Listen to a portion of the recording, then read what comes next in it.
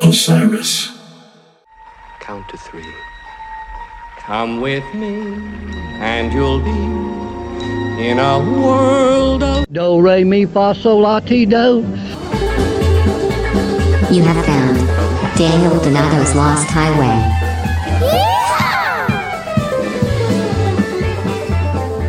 that lost highway. Howdy, y'all. Welcome back to Season 2, the start of Season 2, Episode 51 of the Lost Highway Podcast, the podcast of all things Cosmic Country. We are coming to you today with our friends Osiris Media and Topo Chico, two of my favorite brands on this planet, one of many, and there's definitely other life forms on there. And the second that I get a chance to meet one of them, I'm going to play them a podcast from Osiris Media. I'm going to crack open a cold Topo Chico for them, or room temperature, dependent on what their body temperature is, dependent if they have bodies, dependent if they like to hydrate with mineral water. I would assume they would, because every human I've ever met does. I want to give you guys something here that I find sincerely inspiring and very much so grounded in the truth that is very useful for you in your life, which is what every minute on this Lost Highway podcast should be for you, is I want it to be either entertaining or useful. This is from Seth Godin from his blog that he puts out every day. And this is one called Perfect or We're Not Going. When does this rule apply? It doesn't apply to anyone we've ever hired. It doesn't apply to anything we've ever purchased. It doesn't apply to any project we've sponsored or anyone we've ever voted for, dated, befriended either. In fact, it's a great excuse for the things we're afraid to do or where our inclination is to say no anyway. If you're hoping for inaction, look for perfect. Let me repeat that just one more time. If you're hoping for inaction, look for perfect. And this is the kind of truth that makes you feel humbled, because if you ever think you've ever done anything perfect, you're just so sincerely wrong. And like the very fundamental nature of being a human is the fact that you're created in this imperfect image, literally incapable of perfection. And so everything we do radiates with a beauty of imperfection. So just realize that life is actually probably just a little bit easier than trying to attain something perfect. And you might as well just take action. You know, I find that the more action that you take, the more that you're actually collaborating with reality in life. And that life is really the greatest teacher. Nature is the greatest teacher. It's greater than any person you're going to meet or mentor. Your rubber to the road experience with working with the obstacles and opportunities that life puts in front of you to test you are going to be the things that I'm learning this, that allow you to see your patterns of yourself, to see your intuitive reactions to things that come into your mind and into your purview of the simulation of the reality that we all participate in. The only way to move forward is to actually just go ahead and take action. So if you're feeling cluttered, if you're feeling stuck, if you're feeling like it seems impossible, sit down and just think about what are 3 next action steps that you could take. And it's almost magical to see how the road unveils and how the imperfections actually create the everlasting moments of identity that have the opportunity to create something truly captivating, timeless, and useful for everyone who comes in contact with it. I wanted to give you all that to start off this season. Really exciting episode here. Again, thank you guys for tuning in. Let's kick it off in the most cosmic way possible. My next guest today is Jim Pollock, a close friend of everyone in Phish. He's been there since the start. He's done some of the most iconic artwork for the band, going from early album art to legendary posters that have dated back, within the decades, to even this most recent summer tour where you can go and buy some of their pin collaborations that they're doing. And I actually discovered Jim's art when I was asked to be a part of the Cluster Flies album. And we did a cover of Back on the Train on there, and the album art came out. I was just like blown away. It took me to a different world. It was just like, this is so pungent and realized and individualized. And I could tell that the printing technique was the most analog that you could do in a realistic sense for a project of that nature. So I did some inquiring and realized it was Jim, and then reached out to Jim's girlfriend. And then Jim was in Nashville during the Phish tour, and we got together in my manager's apartment building, and we drank some iced coffee, and we talked about Goddard College, we talked about veganism, we talk about this is one that's brilliant that I took from Jim, is that it is all right to do things slow and correctly and allow your vision to develop as you work, moving forward with imperfection. I found that to be so inspiring. Brilliant mind, sincerely so experienced, and I'm very grateful to have had the time to sit down and talk with him. Truly the legend, Mr. Jim Pollock. Then now it's I don't know, it's moved on, but like that was where I got my start. But then over time it helped me work in kitchens, be able to like cook, and then teach myself more vegetarian cooking, eating, and just living a healthy life kind of thing. Yeah. Have you ever done the Whole Foods plant-based? Yeah. Or the meat, the Beyond Meat and Beyond, or I think it's the opposite where it's literally no processed food. right, just right. Yeah, I've had some of that not even product. oil. I think they try to cut that out. Right, as well. they've trying to cut out oil. Yeah, it's like amazing. Like this whole plant-based diet thing seems to be a very it's a trend going on, but I don't think it seems to be represented by like the media and stuff like that, because the media is still involved in older forms of diet and stuff. Right, saying that milk is good for your bones. Right, and all that. Immense Yeah. And lies where's just your used to- protein coming from if you're not, Yeah. eating animals and that type of thing? It is tough though, going on tour. I found and not consuming meat protein. I did it vegan for 2 years. I tried it. But I find more and more, especially this tour, that there's much more access. It's like crazy. People are taking up the, business models to like address these markets that are coming very quickly. People want more and more of this, the plant-based diet. Yeah. Yeah. Do you cook a lot? I do. Yeah. Yeah. When I'm not making art, I'm often cooking, and over the pandemic I taught myself a lot about fermenting vegetables, making aged vegan cheeses, and kind of brushing up on stuff that I know will be helpful. Are you into probiotics? Yeah, I feel like Kimchi that. Yeah, that's part of it. Yeah, I make the kimchi. I just made a bunch of kimchi, make kimchi pancakes and that kind of thing. Those yeah, are it's astounding.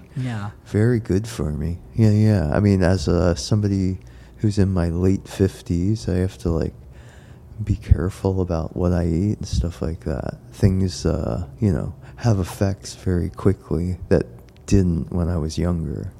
Whoa. Do you find that eating healthier ensures a better creative process at all? I think so. I don't know. I mean, like, sometimes like feeling. Yeah, I mean, you don't want to feel bad, but then as well as I do that like creative process sometimes is stirred by not good feelings or whatever. Mm-hmm. But I wouldn't like eat badly, but like sometimes you get to those bad feelings by bad choices you made and you don't even realize it, but then like the artistic process takes over and like gets fed by all of that stuff. So I try to stay healthy, but then I guess sometimes the artistic process forces one to reanalyze stuff, and like sometimes it comes from dark places, right? Immensely. That you didn't even know were there. Because you write songs, and that's a tough. I've never been able to write a song, but like it's the hardest thing I've ever tried to do. Me is the hardest thing I've ever tried to do. Yeah, absolutely. Yeah. Because like I mean, to take a feeling and then put it into like the musical context. You took a song. I discovered your work just this year, and I've become a fast fan because I love the concept of someone creating something and there only being X amount of it, right? And then people losing their shit over it for years to come. And there is this thing that you did for Friend of the Devil, and Anne Marie was a boat. Oh right, yeah. And it's and it's. Oh, that got killed. Oh, that cool. Yeah. Oh, is it cool if I ask you about the concept behind that? Yeah, sure. Yeah. It was for a client that Oh, I see. Okay. But yeah, I mean, like the interpreting that song, it was like right. I've been listening to that song for over a decade. I'm sure you've been listening to it for decades. I've never thought of interpreting it in that way. Right. Yeah. Or, you know, I'm obsessed with like film noir and kind of like movies from, I don't know, 50s and 60s that are kind of like dark. Me too. And then like, I think it's like that. It's like I turned it into this kind of like guy on the lam, which it is. He's on the lam. Guy on the lam. You know, is that and an he's- archetype of a sort? Yeah, like, you know, avoiding the law and like being kind of lawless. And like, yeah, because like the dogs are chasing him, chased by 20 hounds. And then like, yeah, I was just like kind of interpreting it as like this kind of, you know, this guy did something wrong and the cops are after him and stuff like that. And then, yeah, his boat's the Anne-Marie, who's, you know, waiting for him Yeah. to help him get away. And the thing you're waiting for is ultimately the first reason why you cry. And it's like the first thing that lets you down. Right. You know, it's like interpreting those archetypes in that abstract of a way was something I would never have thought of in that. Oh, thank you. Basically writing a song. Yeah. Or like it is. It's kind of fun when I get to, I don't know. Yeah, I get to kind of, I draw from a lot of things, but a lot of times, like, yeah, sometimes the music itself, being able to like reinterpret music and stuff like that. Like the whole interplay of making a poster for a musical event, you know. Wow. It goes hand in hand with that kind of stuff. But like, yeah, I don't dabble in like the film or the songwriting realm. But like, yeah, it's always fun to like kind of like people look at songs or interpret them all different ways and just try to reinterpret a lot of that stuff. It's fun. Like there's an open-endedness to the whole process. Are fun and open-endedness perhaps one in one? Yeah. I mean, like the net keeps getting, or the tent keeps getting larger, and like, you know, at first I think when I started doing art, I think I was more focused on certain things, but as time goes on, you realize you can just grab from so much. So does that mean you were letting go in some way? Like you were... Yeah, I think always. I mean, like I think that's experience. You know, you think you don't realize how limited you are until you like try out some things, and then you have more to draw from just based on experience alone. Right. Wow. And the more you experience, the more you realize that your presuppositions are not really valid in some way. Right. Yeah. It is. It's a good place to be not so sure, but sure enough to like make something or be creative, make a meal, you know, things that aren't gonna harm too many people. And in my case, like too many animals. Yeah, basically. It's you know. So you found vegetarian practices through the morality of proper animal treatment. Yeah. I mean, like, I think I was hyper empathetic as a kid and never liked the concept of it. I got my head around it very quickly that it was animals I was eating. Didn't like the smell. Never liked the smell when I was told, oh, you have to drink milk every day. And I have to drink milk. And then I learned how to hold my nose while I was drinking without holding my nose by hand. I don't know. There seems to be a muscle back there. And so, like, I could, like, drink it and not smell it because I just couldn't stand it. But, like, it was like, this is what you do. Got milk, all that stuff. It was like people were just, you know, no, you have to have it or you'll be unhealthy. And it's like, I got around it eventually. So I didn't know this about you. And in observing so many works, like dozens of pieces that you've done, there's a lot of animals. Yeah, There's yeah, fish, yeah. there's cows, and Right. there's little friendly animals alive throughout all the work. Right. Interesting now. So it's almost they serve to be symbols of something different than I was interpreting them. Or almost. I think almost. I used to, when I lived in Chicago, I've just moved to Pittsburgh about 3 years ago.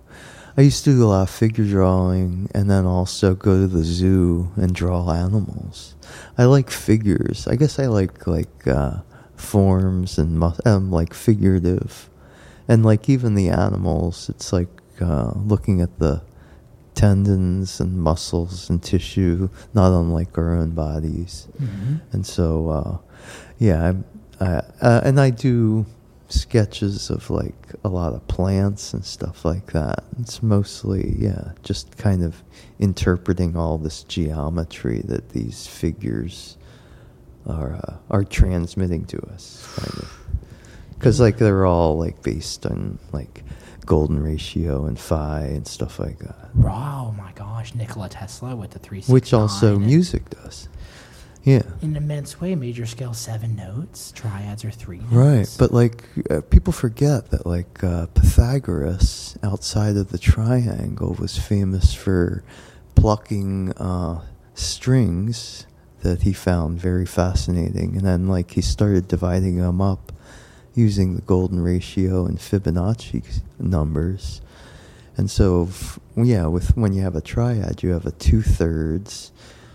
The original, the 2/3, the size of that note, and the 3/5 of that note.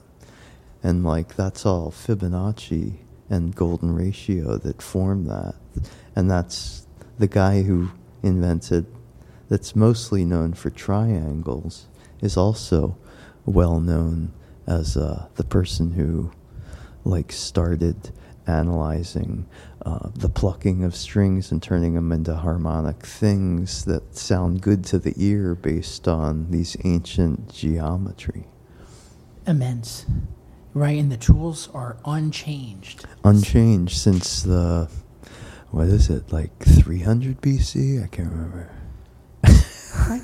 That's so fascinating. That's something that's occurred to me as the world has started to open up, and there's so much evolution in hardware, say in fitness, and right, there's Peloton bikes, and then Right. people are getting new, they're getting these new giga yachts that they're flying on, or that they're taking out to the ocean, and this. But the thing that is unchanged, like truly, are musical chords.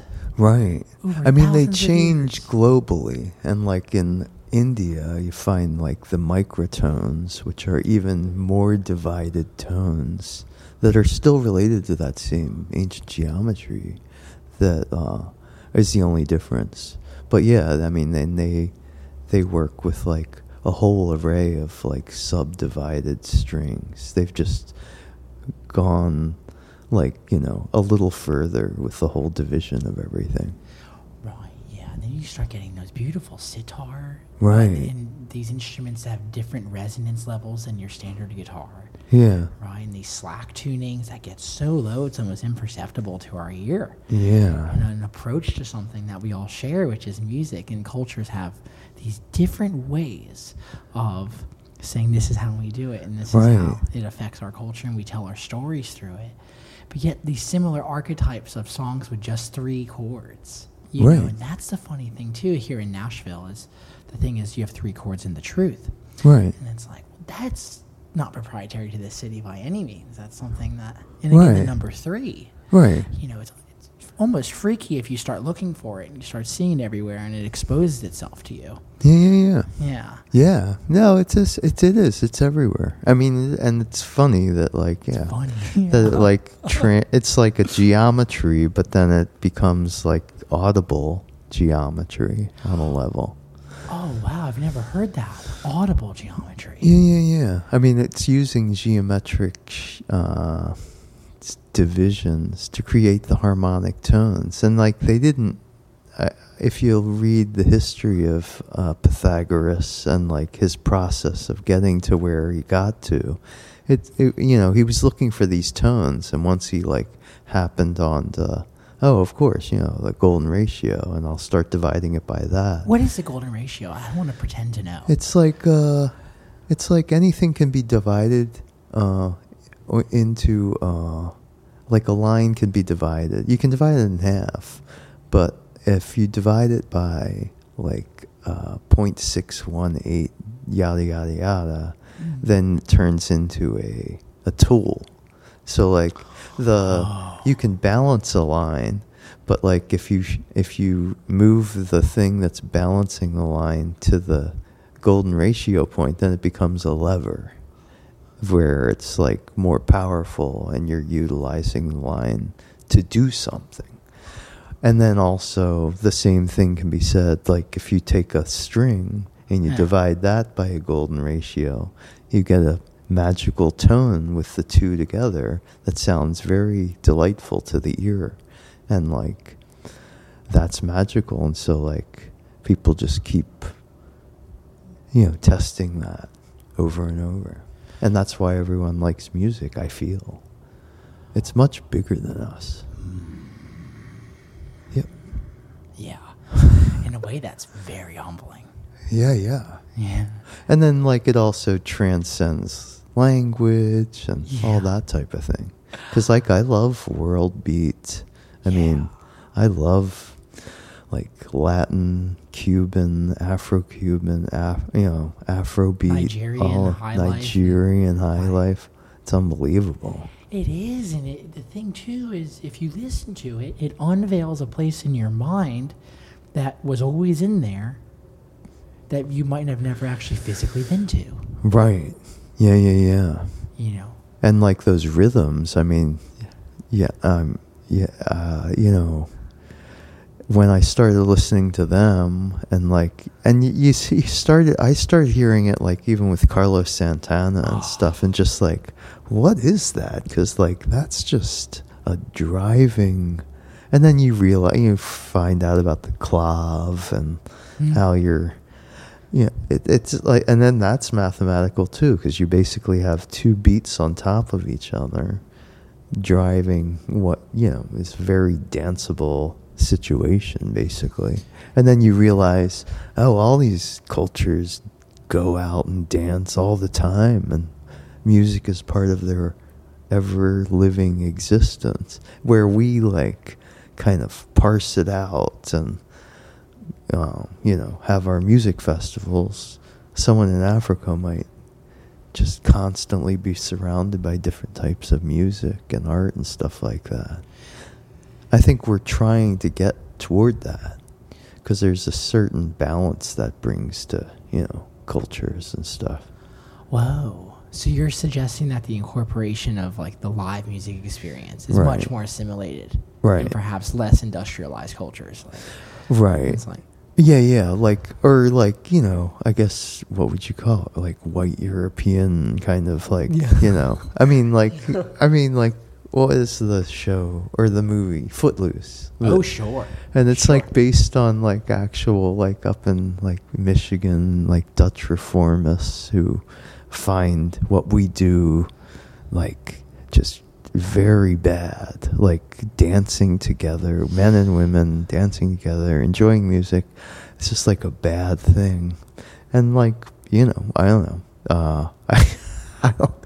I don't know how their numbers are doing, but like I like dancing with my hanging out and having a nice time, and I think it's like a very enjoyable experience. I've always had fun at the Phish shows since I started going, and like it's kind of fun. And then I guess it kind of got like a bad rap or something, like oh, you're gonna go to the Phish shows all the time, but like they're a lot of fun, and there's more of that stuff happening all the time. And like ever since I guess the demise of CDs and like MP3, like bands have been playing a lot more and like selling more tickets, and a lot's changed in music in a very short period of time. And I got to witness it or be part of it. It's kind of cool. Witnessing and being a part of something. That's like the privilege, one of the great privileges of life here. Right. There can be a part of you that's a witness.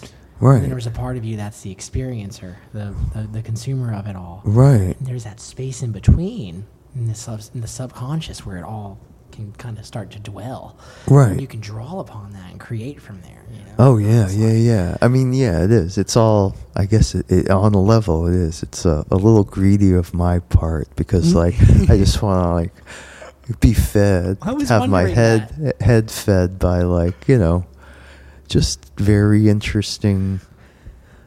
Yeah, it's always great to go out to the shows and like I enjoy myself and like and you enjoy myself. Yeah. And then and yeah, just I don't know, it's just a nice experience. I like it never gets tiring. I mean, I've always liked seeing live music of all sorts, but like when you kind of know these people and they have made like this huge catalog of music and you get to watch that, it's like, I don't know, it's like a little surrealistic, I'd have to say. It's like the psychedelic experience in some way too, where is it surreal or is it perhaps so real because it comes from a reality that's so much more benevolent and large from the one we interact with on a day-to-day basis. Right. It's like the most real. It's almost taking over. Yeah. Or hopefully. But like, yeah. I mean, I myself like have a very limited experience with like psychedelics. I'd say like mostly in high school, a little bit in college, but like really very little. But my high school experiences were almost enough to give me the idea. I always think like those types of experiences give me the thought of like what Einstein tells us. It's like everything is relative, and like even when you think you're perceiving something a certain way, you better turn it over in your head a few ways because like it might not actually be the way you're seeing it or perceiving it. And that's a very powerful thing because like a lot of people are just like, told to go with their first impulse and like not, and it's fight or flight instead of being actually cognitive and like being able to like think about things. And as long as you keep your life kind of simple, hopefully you can do that. Oh, what do you mean by keep your life kind of simple? Well, like kind of have a job that like you can deal with and like and that's always difficult, and I had a lot of jobs and this is my best by far, but like it's all that balance and feed yourself well and have some time for me to go out and dance with a bunch of people and enjoy some music. It's it's not rocket science. It's like, it's, you gotta feed your body. I'm glad that there's like this resurgence of like psychedelics being embraced by the psychological community, because like that, I think that's the bigger thing. The bigger thing is that like it's become like acceptable for like in terms of like talk therapy and stuff like that, which I've been a big fan of for many years. And oh, like, really? Yeah. And like it's really how I got to Goddard. I met a guy who was a psychologist who had gotten a degree there. I was going to him, and for a number of reasons. But like he was like, "What do you do?" And I just started pulling out all these drawings I did. Like, he was like, "You should probably go to a place that like you already are motivated." I'm like an autodidact. I like can teach myself and just keep myself busy all the time. And he's like, "You should go to this college. I just graduated from Goddard." And he told me about it. I went up, and Goddard was like a Dewey. It was John Dewey School of Education, founded in like the 1800s. But like it had a big heyday in the 60s and 70s, kind of a big drama place. David Mamet went there. There was a lot, and Bread and Puppet, and then you also had glass and sculpture and stuff. By the time we got there, it'd been kind of like past its prime. We were like there, but like it's teaching a lot of the same things: permaculture, right, macrobiotic, and stuff like that. But you can teach yourself. They don't like give you any grades. They're like, "What do you want to learn?" And like, right. and I just like, well, I just want to like learn about like the history of cartoons. I like studied all about like, and they have a decent library, and all about like the history of like editorial cartoons. I was making editorial cartoons and just like doing that kind of thing, and then learning more about media and finding out about like Malcolm McLaren and like. Was there ever any R. Crumb studies in that time? No, but I knew him, and like we had his comics, and like drawing some crazy comics like that, and like kind of wanted to be a comic book artist, and like kept that stuff going. I left Goddard, finished at the Art Institute in Chicago, but those guys kept like, oh, we still want your art, and then I would do T-shirts, and then around '98, I like started doing these linoleum prints, and just kind of like, it's kind of this organic process, and it's just been amazing. I mean, like, I spent 3 years there, but like it's had such a profound influence on my life, from the vegetarian to being in fish to, or being in the fish organization and doing their art, and then like being part of like the people who like them, and like it's amazing how many generations are like turned on by my friends' music. It's amazing. It's like, I mean, you don't see that, especially some guy I ran into at this hippie school, and then next thing I know, it's like crazy. And it probably is next thing you know. Like, I've only had a brief amount of time here, and I can already start to see it fly. You can already feel it starting to fly, and there's memories you forget that you had, and you go, oh fuck, I forgot that happened in that Christmas, and I was wearing that, and I was listening to this at that time, and I felt this way about that, and now that I'm older, I feel differently about it. And I can only imagine, with the roads that you've traveled over these years, how that's compounded. Again, going back to Einstein, he's saying it's one of the wonders of the world is compound interest. You understand it, is glorified by it, and who doesn't dies by it. It's like, it's amazing. I can only imagine what that's like for you. It must be super normal, super real. Yeah. I mean, you almost just the millions of dollars too that you've curated, contributing your artwork to people, and how much value that brings to their lives. Yeah, no, that's like the powerful thing is, that Fish has created this amazing nonprofit organization called Water Wheel, and they have like this very good connection with like small nonprofits all throughout the country, and like you don't even come across that too much, but they're taking advantage of their touring, and then they're able to like connect with these very small organizations in which the money goes a long way. And it's just given like based on like these relationships that this one nonprofit agency has with these others that are directly give, but like it's great to have this one organization that like I've worked with for years, and and then it was a no-brainer when he started Divided Sky that I was going to help out. And I mean, the poster thing is an amazing thing, because like when I started this whole thing, I wanted to be an artist as a kid. Right. I was thinking more comics or comic books and stuff like that.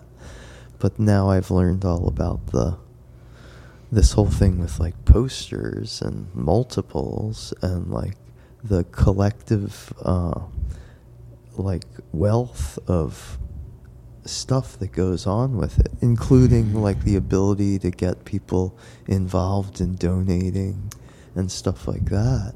It's just, it's people are putting it up like they went to a show. Oh, I gave to this thing. And people, there's so much generosity in this crowd. It's amazing. It doesn't even make sense. It's almost like it's not even in the society that we live in. Everyone's so friendly, not judgmental, and right. If you're looking at them as magicians, the biggest trick they're playing on us is they trick us to be present and here. Yeah. It's like my shirt, my no talking shirt. No, that's new for me. I've seen that a lot go around over the past week. A lot of stop talking. Right. What's for everyone who's doesn't know about that? Oh, it's what's your like take a on chomper is a person who's talking during a song. Right. I mean, you can talk in between or whatever. But everyone, and then now it's like everyone knows to okay, can you be quiet? They're in the middle of a playing. It's just, common courtesy. But then I think, it's also like the collective concentration on the music. The more people are concentrated, the more everyone's going to get out of it. Which is like very Carl Jung in that way. Yeah, it's yeah, like yeah. You're engaging with the collective consciousness. Yeah. Whatever. I'm a huge Jung fan. Are you? Me too. Yeah. Because I think we're in the realm of him. I think yeah. Sigmund Freud won the the battle of psychiatry, or at least the turning it into something you can make money from. But now Carl Jung with social media, kind of this collective notion that people have adopted, for good or for bad, and even Carl Jung said it can go very haywire. He being someone who was in the Nazi youth and stuff like that. Oh. And he knew, he realized, his, that it wasn't his fault he was being sent. I mean, he ended up helping Wolfgang Pauli, come up with the exception principle using What's the exception principle? I think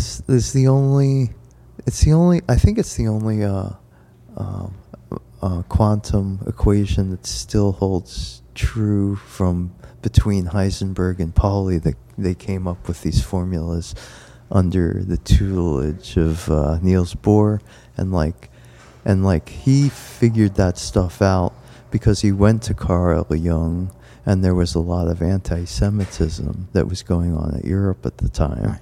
Now, he had a lot of knowledge from having family members that knew about Kabbalah, which also has a lot of phi and golden ratio in it, and using some of the stuff that he had tucked away. Carl Jung let him bring out a lot of knowledge that he had within him that he kept buried, and he created the exception principle that way, and it still holds today. The incorporation of shadow self is one that I'm greatly having fun with right now, presently. Oh, yeah? Thinking about just how that works and how you're simultaneously the anti-hero to yourself. Right. In a lot of ways, and the way that you can progress your journey onward is to incorporate that part of yourself into your own work, and that brings fruition of advancement forward in your art and your interaction with other humans. Yeah. And it's like, if you think about just the history of where Fish is going as well, right, in the 4.0 realm that we're in right now, it's like that is totally what those fellas have done, is they've incorporated perhaps the shadows, right? And right. We find sobriety, and but at the end we find family, and we find love, and all kinds of different stories that wouldn't have been found unless they traversed those negative parts. Right. Yeah. It's like Carl Jung, man, it's really hard to get around his enormity of contribution. Right. Yeah. He covered it all, and you start to realize his functionality now, or I do now. I feel it was difficult. I don't know, even back in the 80s, you didn't see his brilliance shine through the way you do now. Now that you have the internet and stuff. Yeah. Right. For better or worse. Yeah. Yeah, for better or worse. Yeah. Well, one thing I wanted to ask you about was the recent cover that you did for Cluster Flies. Oh, yeah. That's where I discovered your work. Your interpretation of that landscape, where that's taking place. When I go back and I listen to that record now, I can't help but go to that place that you gave us Right. there, and it's crazy. Like, I want to go to that world. Right. Right. It's like, so what was your approach to doing that whole album? Was it, do you overthink that? Do you? Right. Or I can't remember. Like, yeah, I mean, it was going to be like some kind of like landscape, I think. Like everything, yeah, I don't know. I just kind of like start throwing things in. I can't remember who the process was.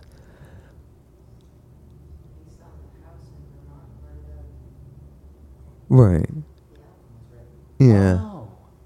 Oh. Right. Yeah. She showed me a picture of like those studios and stuff like that.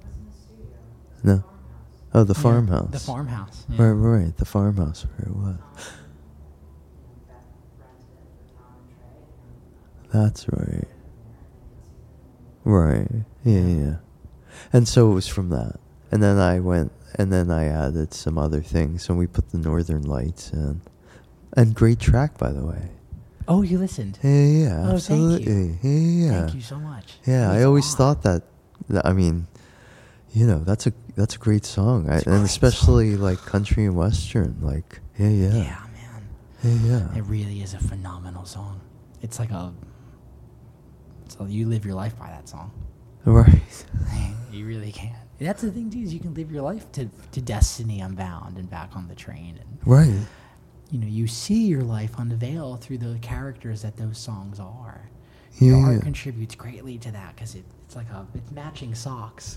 It's like there's the Farmhouse album sock, and then there's your interpretation of the art, and they match, and it's this beautiful pairing, man. Thank you. Yeah, it's really transportative, which I'm realizing is with this particular chromosome that we all share when we go to these amphitheaters.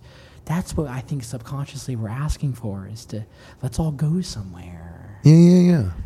Yeah, it's definitely magical. I mean, like, yeah, all live music is, but like, yeah, this is especially with like the length that these guys have played together, Boy. with the very interesting crowd that has like developed from them playing together so long. It's like, it's really Which you never foreshadows otherworldly. in our Yeah, soul.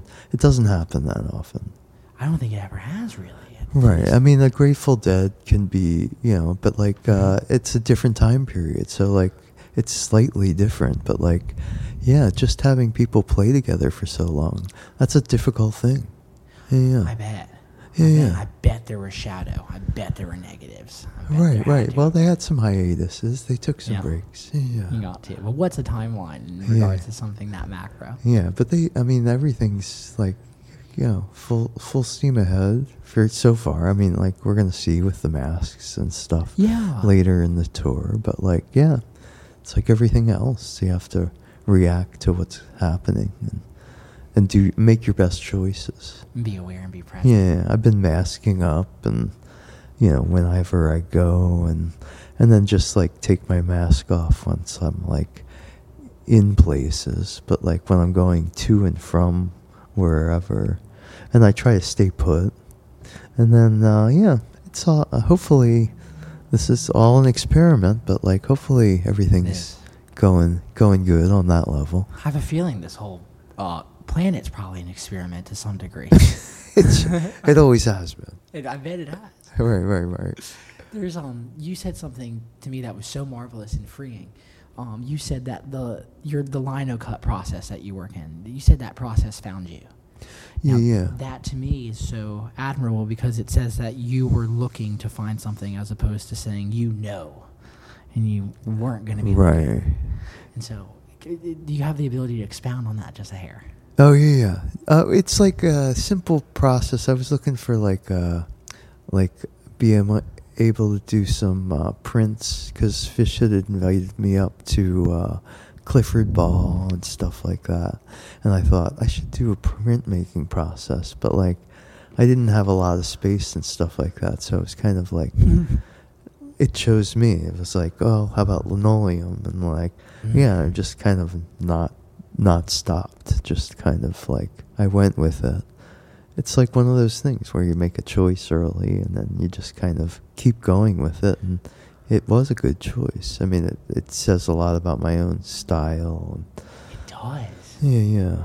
And like, I love the process. It's just so, it takes forever. And I don't know. It's just like, kind of puts you into this like Zen-like process mood where, you just have to wait and be patient for everything to transpire.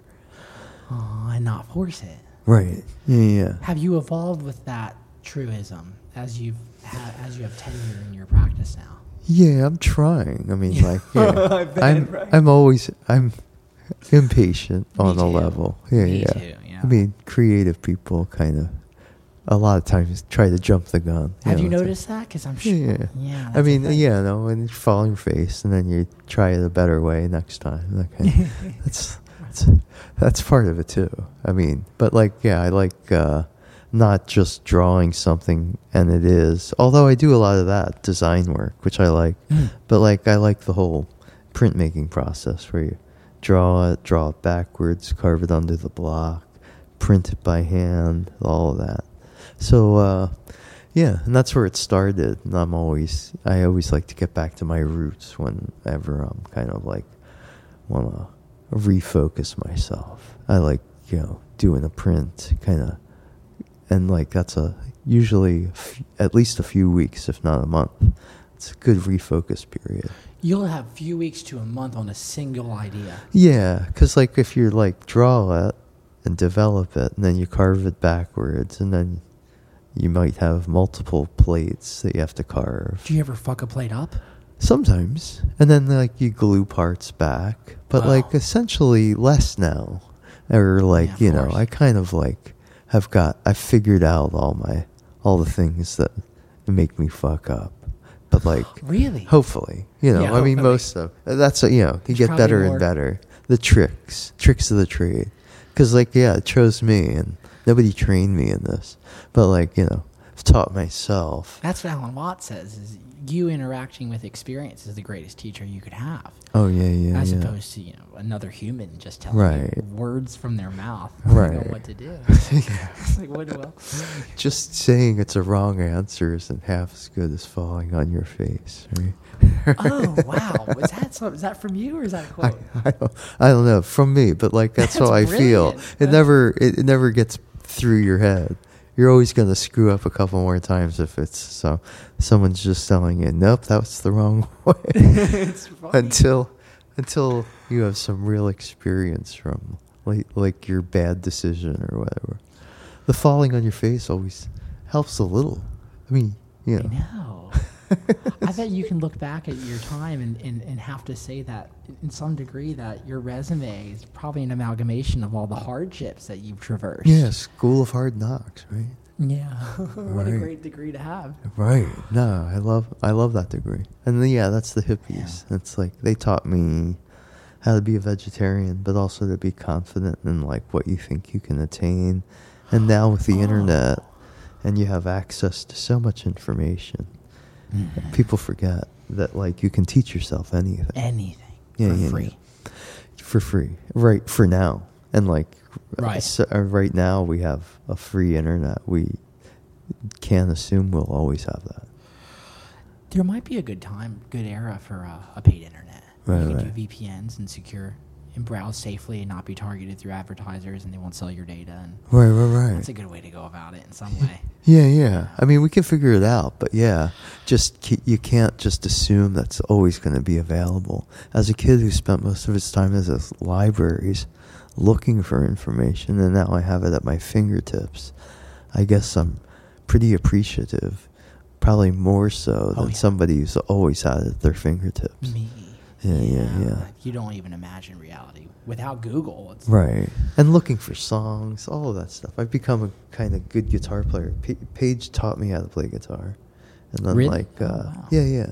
And then basically I've learned since, and taught myself a lot of stuff. YouTube videos, tabs, all that. It's fun. That's great. What do you like to play on guitar? Bossa Nova and jazz stuff. Any Django Reinhardt? I've tried some, but no, I'm not, I mean, that's tough stuff, man. 2 fingers, too. It's Yeah. I do nylon string right now. Like I Whitney? like it. Yeah, I kind of I learned on steel string, but have gone over to nylon string because I like the bossa nova, the Brazilian stuff. Oh, man, yeah. Okay. Al Di Meola, have you gotten into him? The 3 nights, Yeah. Night in San Francisco, that record? Oh, right. No, I'm not sure if I know it. I knew the Al Di Meola of, Mahavishnu Orchestra, This Return is to different. Forever. This is so Right. This will blow your mind. Right. You've never heard this before. Right. It's 3 nylons, 3 of the most actualized and realized guitarists sharing and dispensing of their ego for one night Right. in San Francisco, and they're jamming too, and they have like a Right. 37-minute bossa nova jam on just nylon guitars. They're accompanying rhythm, bass lines, and melodies and chords. 3 guys. I'll have to check that Miraculous out. Tempo. Right. I'll send it to you once we wrap this up. I mean, Absolutely. it's mesmerizing. Yeah. No, he's an amazing guitar player. Yeah. I mean, so fast. It's like a lightning. Like lightning. Yeah, No, I remember like reading an article about like how he was played with Chick Corea, like Return to Forever. I think it was and then like how Chick Corea found him, and he was like a kid, and he's just like crazy, crazy great guitar player, way ahead of his age. Well, Jim, thanks for this time. This was Absolutely. beautiful. Thank you so much. Yeah, absolutely. Thank you so much for coming and talking. In the midst of Fish Tour. Yeah. No, it's nice. Has that word evolved for you over the years, what that means? Fish tour. Yeah, I mean, I kind of started touring pretty extensively starting in 2016 or 17, and like kind of enjoying seeing my friends play.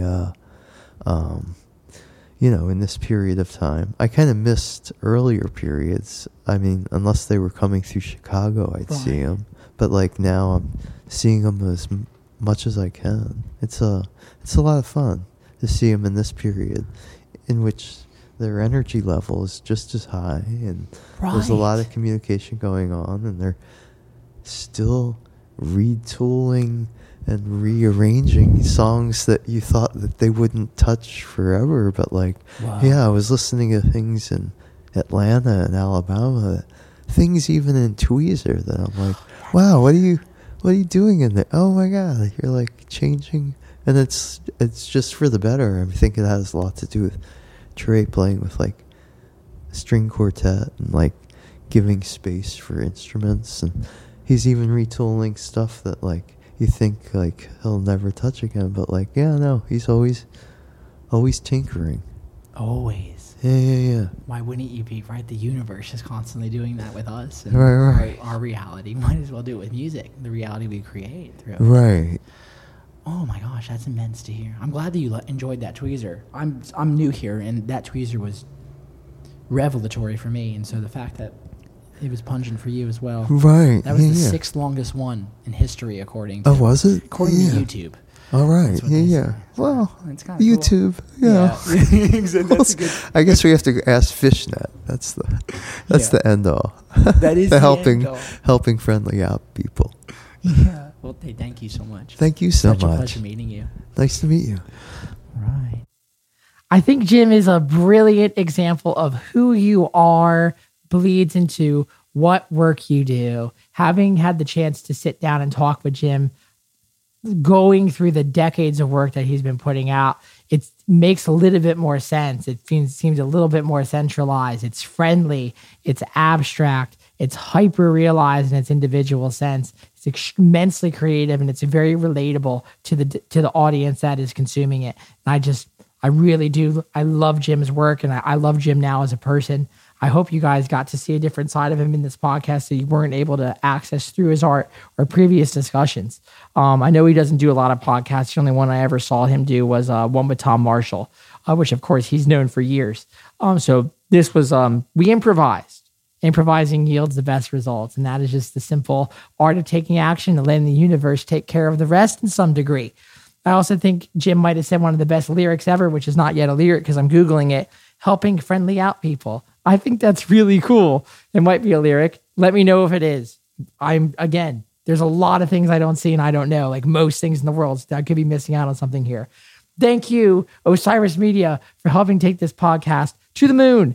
Thank you, Topo Chico, for keeping it cosmic and keeping us all hydrated. And then ultimately, thank you, Cosmic Country listener, for listening to this podcast and staying on this whole time. We're coming out on the road soon. We have a new album coming out here at the end of September. And y'all stay tuned. It doesn't end. Always something new. Talk to y'all later. Osiris.